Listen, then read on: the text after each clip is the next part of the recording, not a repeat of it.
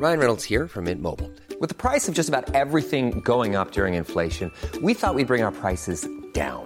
So to help us, we brought in a reverse auctioneer, which is apparently a thing. Mint Mobile Unlimited Premium Wireless. How to get 30, 30, bit to get 30, bit to get 20, 20, 20, bit to get 20, 20, bit to get 15, 15, 15, 15, just $15 a month? Sold! Give it a try at mintmobile.com/switch. $45 up front for 3 months plus taxes and fees. Promo rate for new customers for limited time. Unlimited more than 40 gigabytes per month. Slows full terms at mintmobile.com. Planning for your next trip?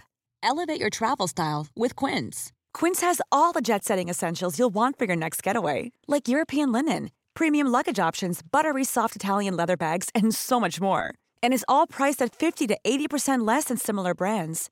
Plus, Quince only works with factories that use safe and ethical manufacturing practices.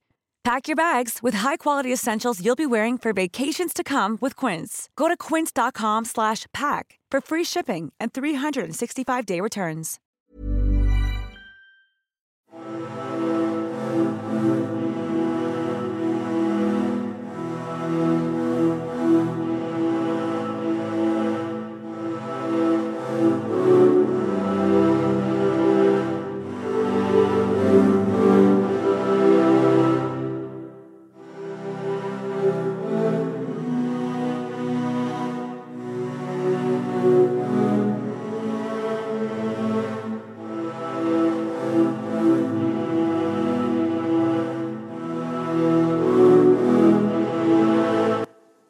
Hi there, and welcome again to the Explaining History podcast. And if you've followed me for a while, you might know that I periodically look at British life during the 1930s, various aspects of it. And today we're diving back into Britain's War by Daniel Todman. The first volume of it is 1937 to 41. And Daniel Todman gives us a big contextual picture of British life before the war, very, very detailed, very, very rich and very, very thorough. And in this section, he explores working class life. Some time ago, I was sort of almost worried to say how far back. I normally say a couple of podcasts ago, and it turns out it was like 2 years ago. But some time ago, I looked at the previous chapter of middle class life during the 30s, and here we look at the lives of working class people. And Daniel Todman writes, although the middle classes were expanding and dominant, the UK remained an overwhelmingly working class country. 3/4 of the population depended on the income earned in waged labour. In terms of numbers, it was a nation of factory hands, machinists, transport workers, dockers, shop assistants, farm labourers and domestic servants. The working classes, too, were changing as a result of the alterations in the economy. The percentage of the workforce employed in the staple industries fell during the 1930s as younger miners, shipwrights and mill workers left their hometowns for more certain jobs in the new manufacturing sectors. Across industry, the proportion of skilled workers was slowly declining as production line technology replaced artisanal aptitude. So this is one of the real interesting transitions during the 1930s. The Great Depression in Great Britain is regionalised. So the areas where the staple industries of shipbuilding, cotton, steel and coal had dominated, they were mainly hit hardest. Whereas areas where new light manufacturing industries were emerging seemed to be quite resistant to the Great Depression, and in some parts of the country, particularly Oxfordshire, for example, where there were the new motorworks, Cowley, the employment actually rose. In 1937, the year of the coronation of George VI, living standards actually increased by that point in the 1930s.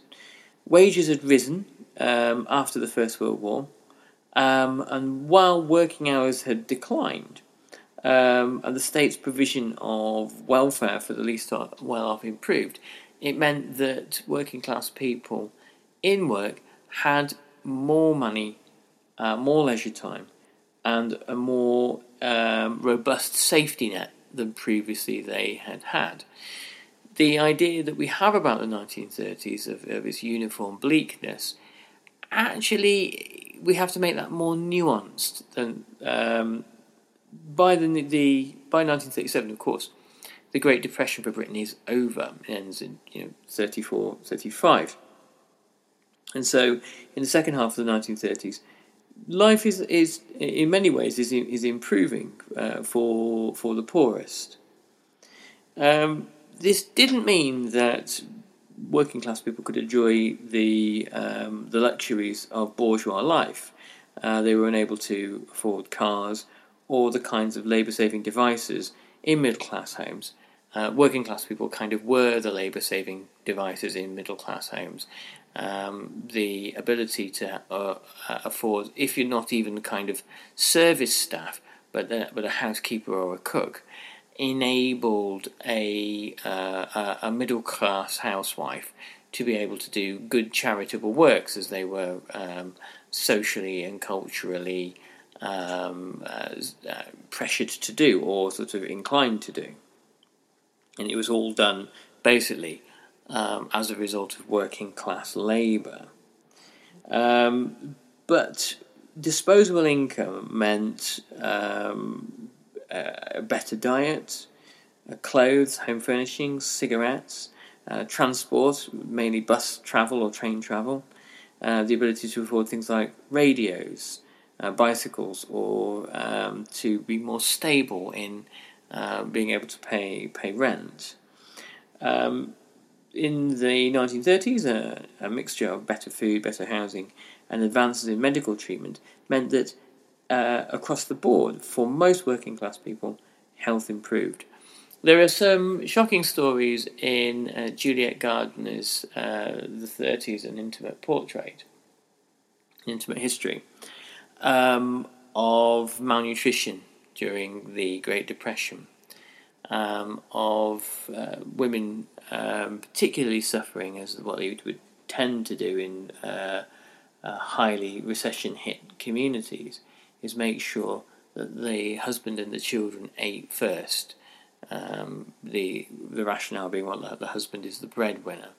Obviously, kind of the sorts of values that we would find totally unacceptable today, but values that were entirely rational and seemed entirely reasonable then. And there is one story of an inquest of a woman who essentially just drops dead not from acute malnutrition, but from ongoing and persistent undernourishment, and really just and perhaps congenital problems, and dies. So, this optimistic picture we must always balance by the fact that this is talking really about the end of the 1930s, not the height of the Great Depression. The rate of infant mortality fell nationally from 76 per 1,000 live births in 1929 to 55 per 1,000 in 1938, although the rate of maternal mortality in the 1930s was higher than it had been at the start of the century. Workers, by and large, in 1937 didn't have the statutory right to holiday, but the fall in working hours meant an increase in leisure time, and this creates industries based around leisure pursuits: cinema, popular sports, the dance hall, greyhound racing.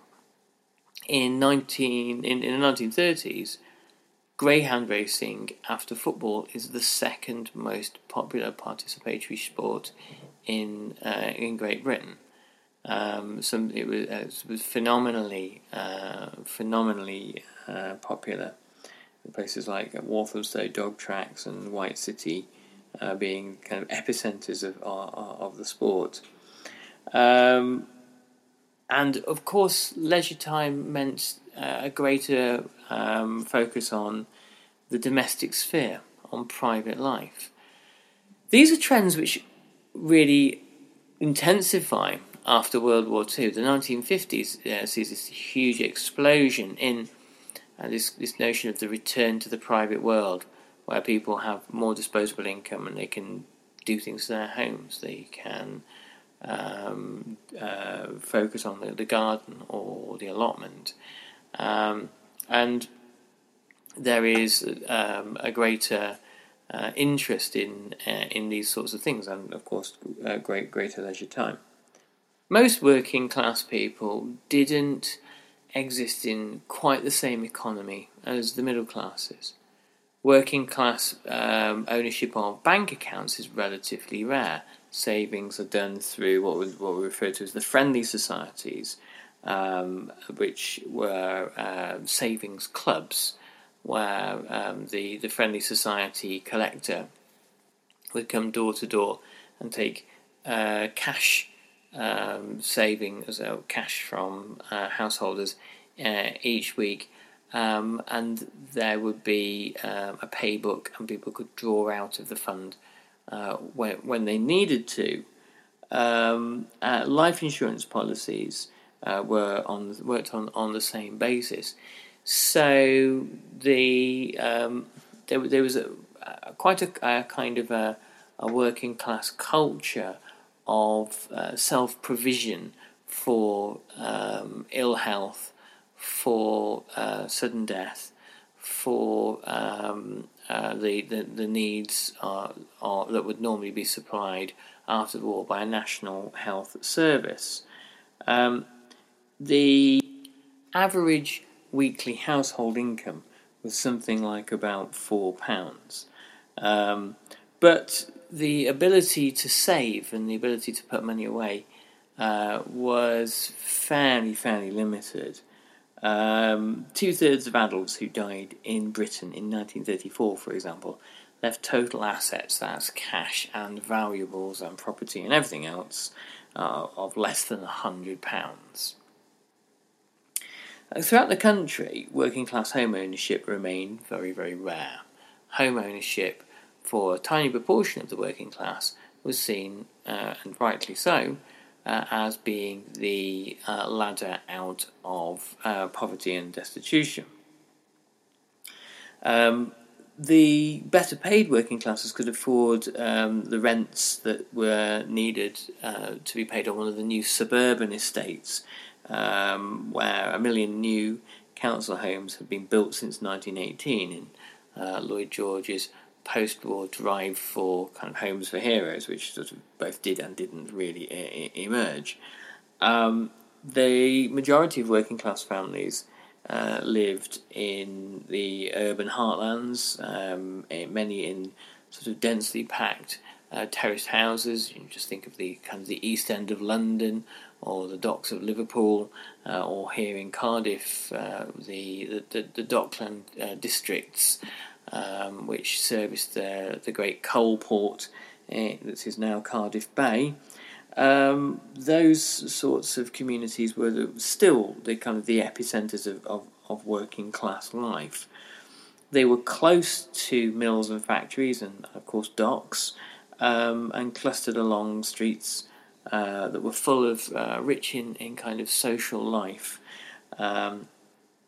Often there was little room indoors in fairly cramped houses, so people partly lived there and carried out their social lives in the street.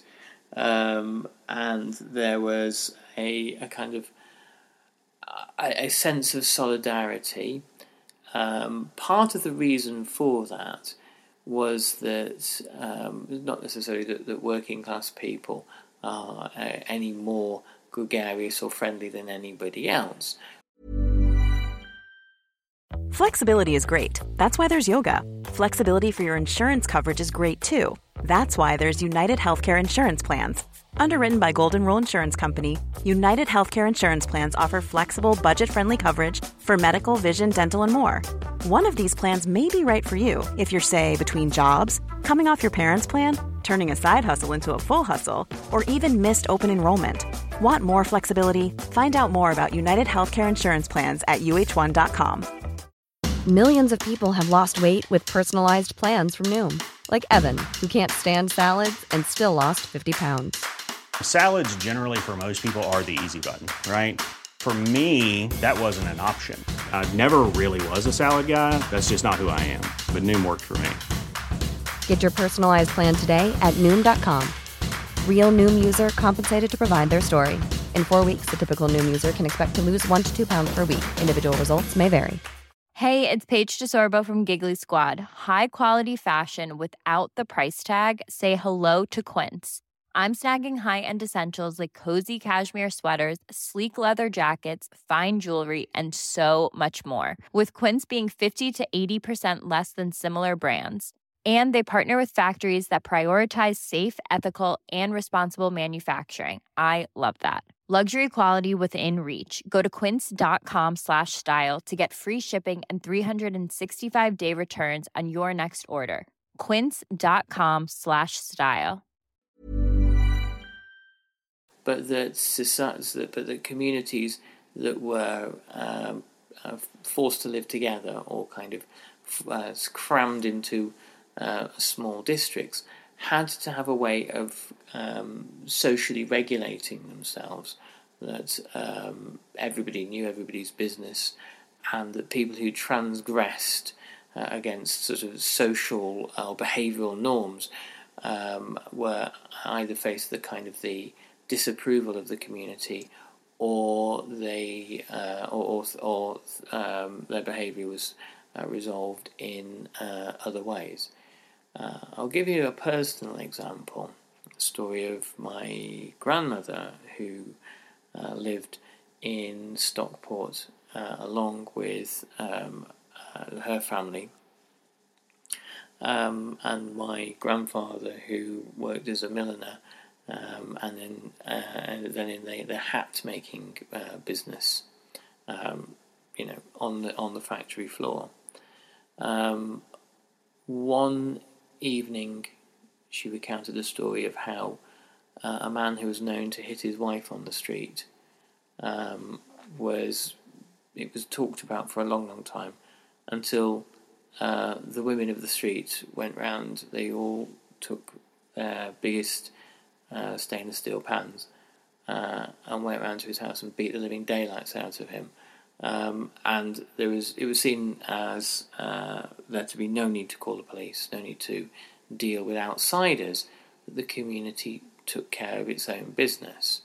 And this is the sort of tight-knit culture that tight-knit communities and physically cramped communities tended to create. Daniel Todman refers to it as a neighbourliness that was as supportive as it was intrusive, and it was much missed by the emigrants to the new estates. So people who left this lifestyle, who left these communities, often felt, they had moved to nicer accommodation in new council estates, but often felt lonely, often felt that they had been removed from their community. After the Second World War, the bombed out districts of places like the East End of London or the Docklands of Liverpool saw large amounts of slum clearances, and these terraced communities lost forever, and families who were moved out to new towns and estates far away from where they were originally from, often found it very, very difficult to cope with life without the extended family and the community.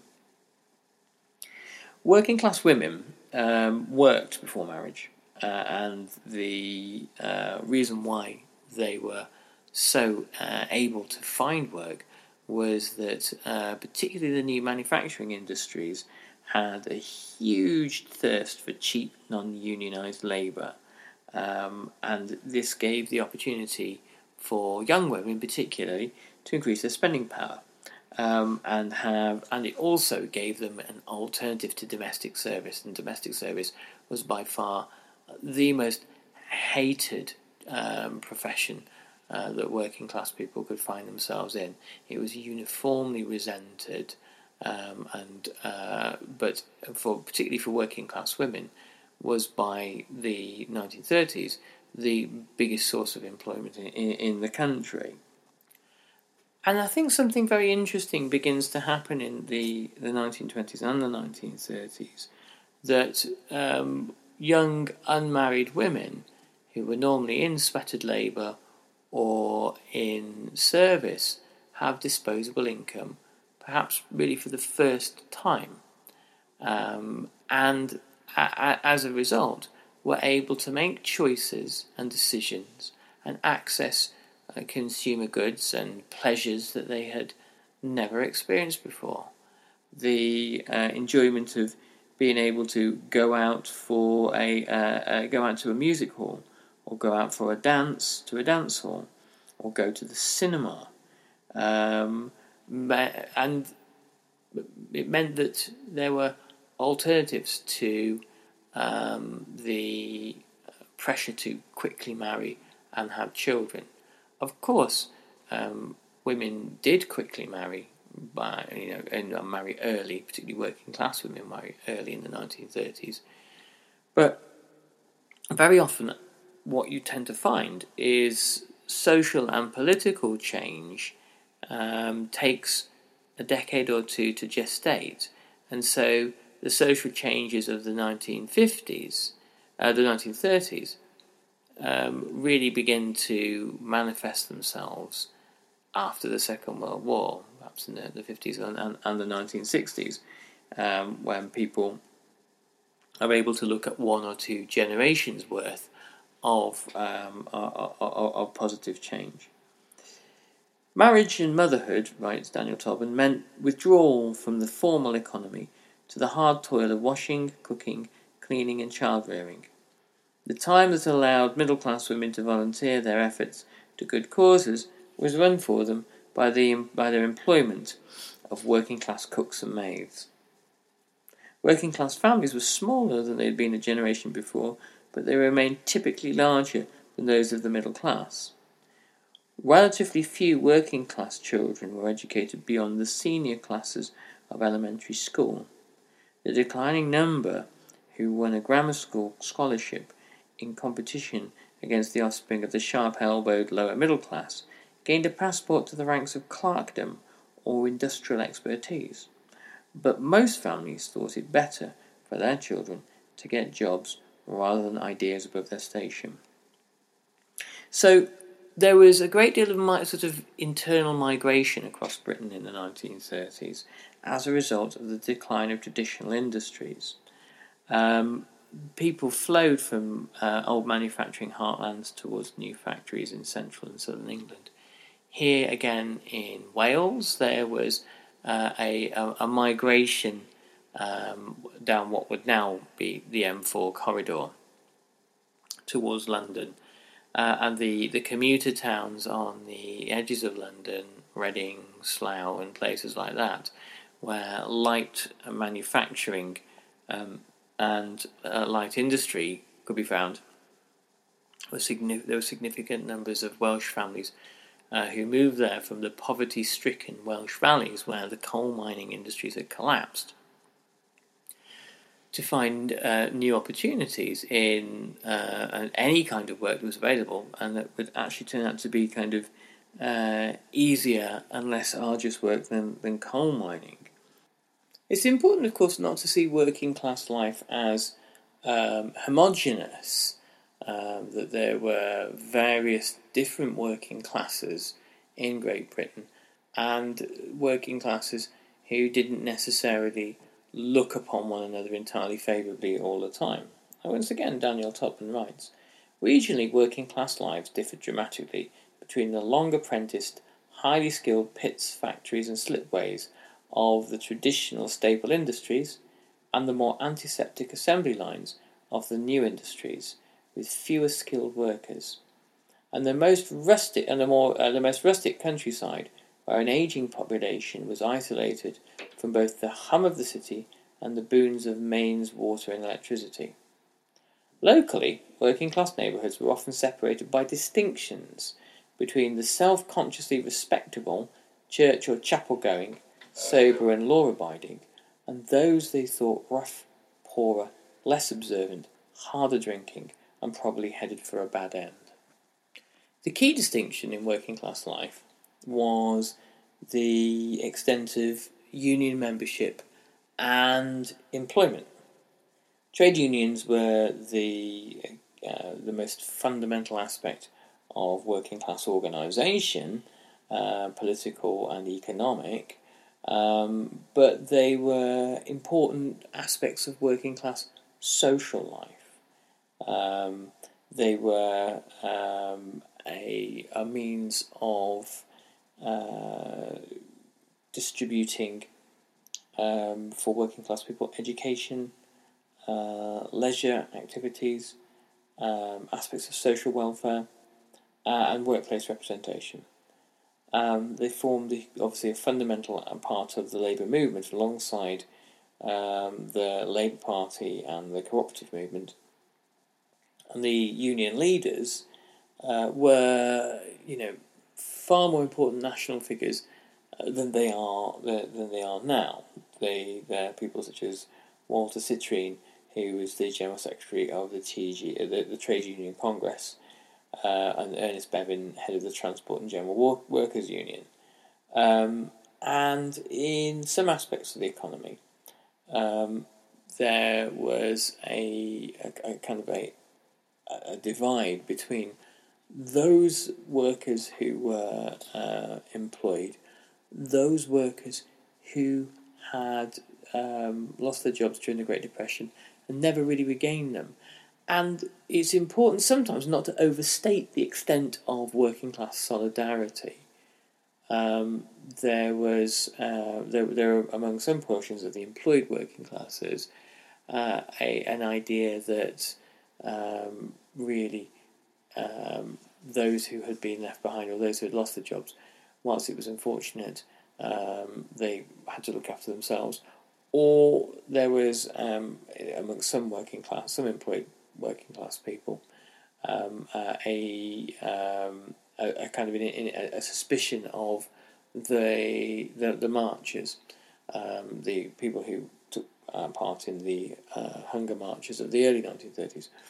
That said, there was obviously an immense degree of compassion and solidarity and sympathy, and it was normally working class communities that came out to meet the Jarrow marches and the other hunger marches in the first half of the 1930s.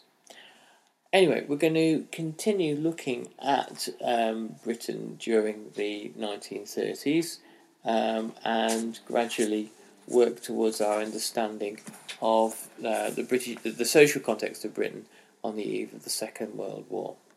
Thanks very much, and I'll catch you on the next Explaining History podcast. Do remember to support our Patreon if you can, and have yourselves a great week, and we'll broadcast you again at some point in the next 7 days. All the best, bye-bye. Flexibility is great. That's why there's yoga. Flexibility for your insurance coverage is great too. That's why there's United Healthcare Insurance Plans. Underwritten by Golden Rule Insurance Company, United Healthcare Insurance Plans offer flexible, budget-friendly coverage for medical, vision, dental, and more. One of these plans may be right for you if you're, say, between jobs, coming off your parents' plan, turning a side hustle into a full hustle, or even missed open enrollment. Want more flexibility? Find out more about United Healthcare Insurance Plans at uh1.com. Hey, it's Paige DeSorbo from Giggly Squad. High quality fashion without the price tag. Say hello to Quince. I'm snagging high-end essentials like cozy cashmere sweaters, sleek leather jackets, fine jewelry, and so much more. With Quince being 50 to 80% less than similar brands. And they partner with factories that prioritize safe, ethical, and responsible manufacturing. I love that. Luxury quality within reach. Go to quince.com/style to get free shipping and 365-day returns on your next order. Quince.com/style.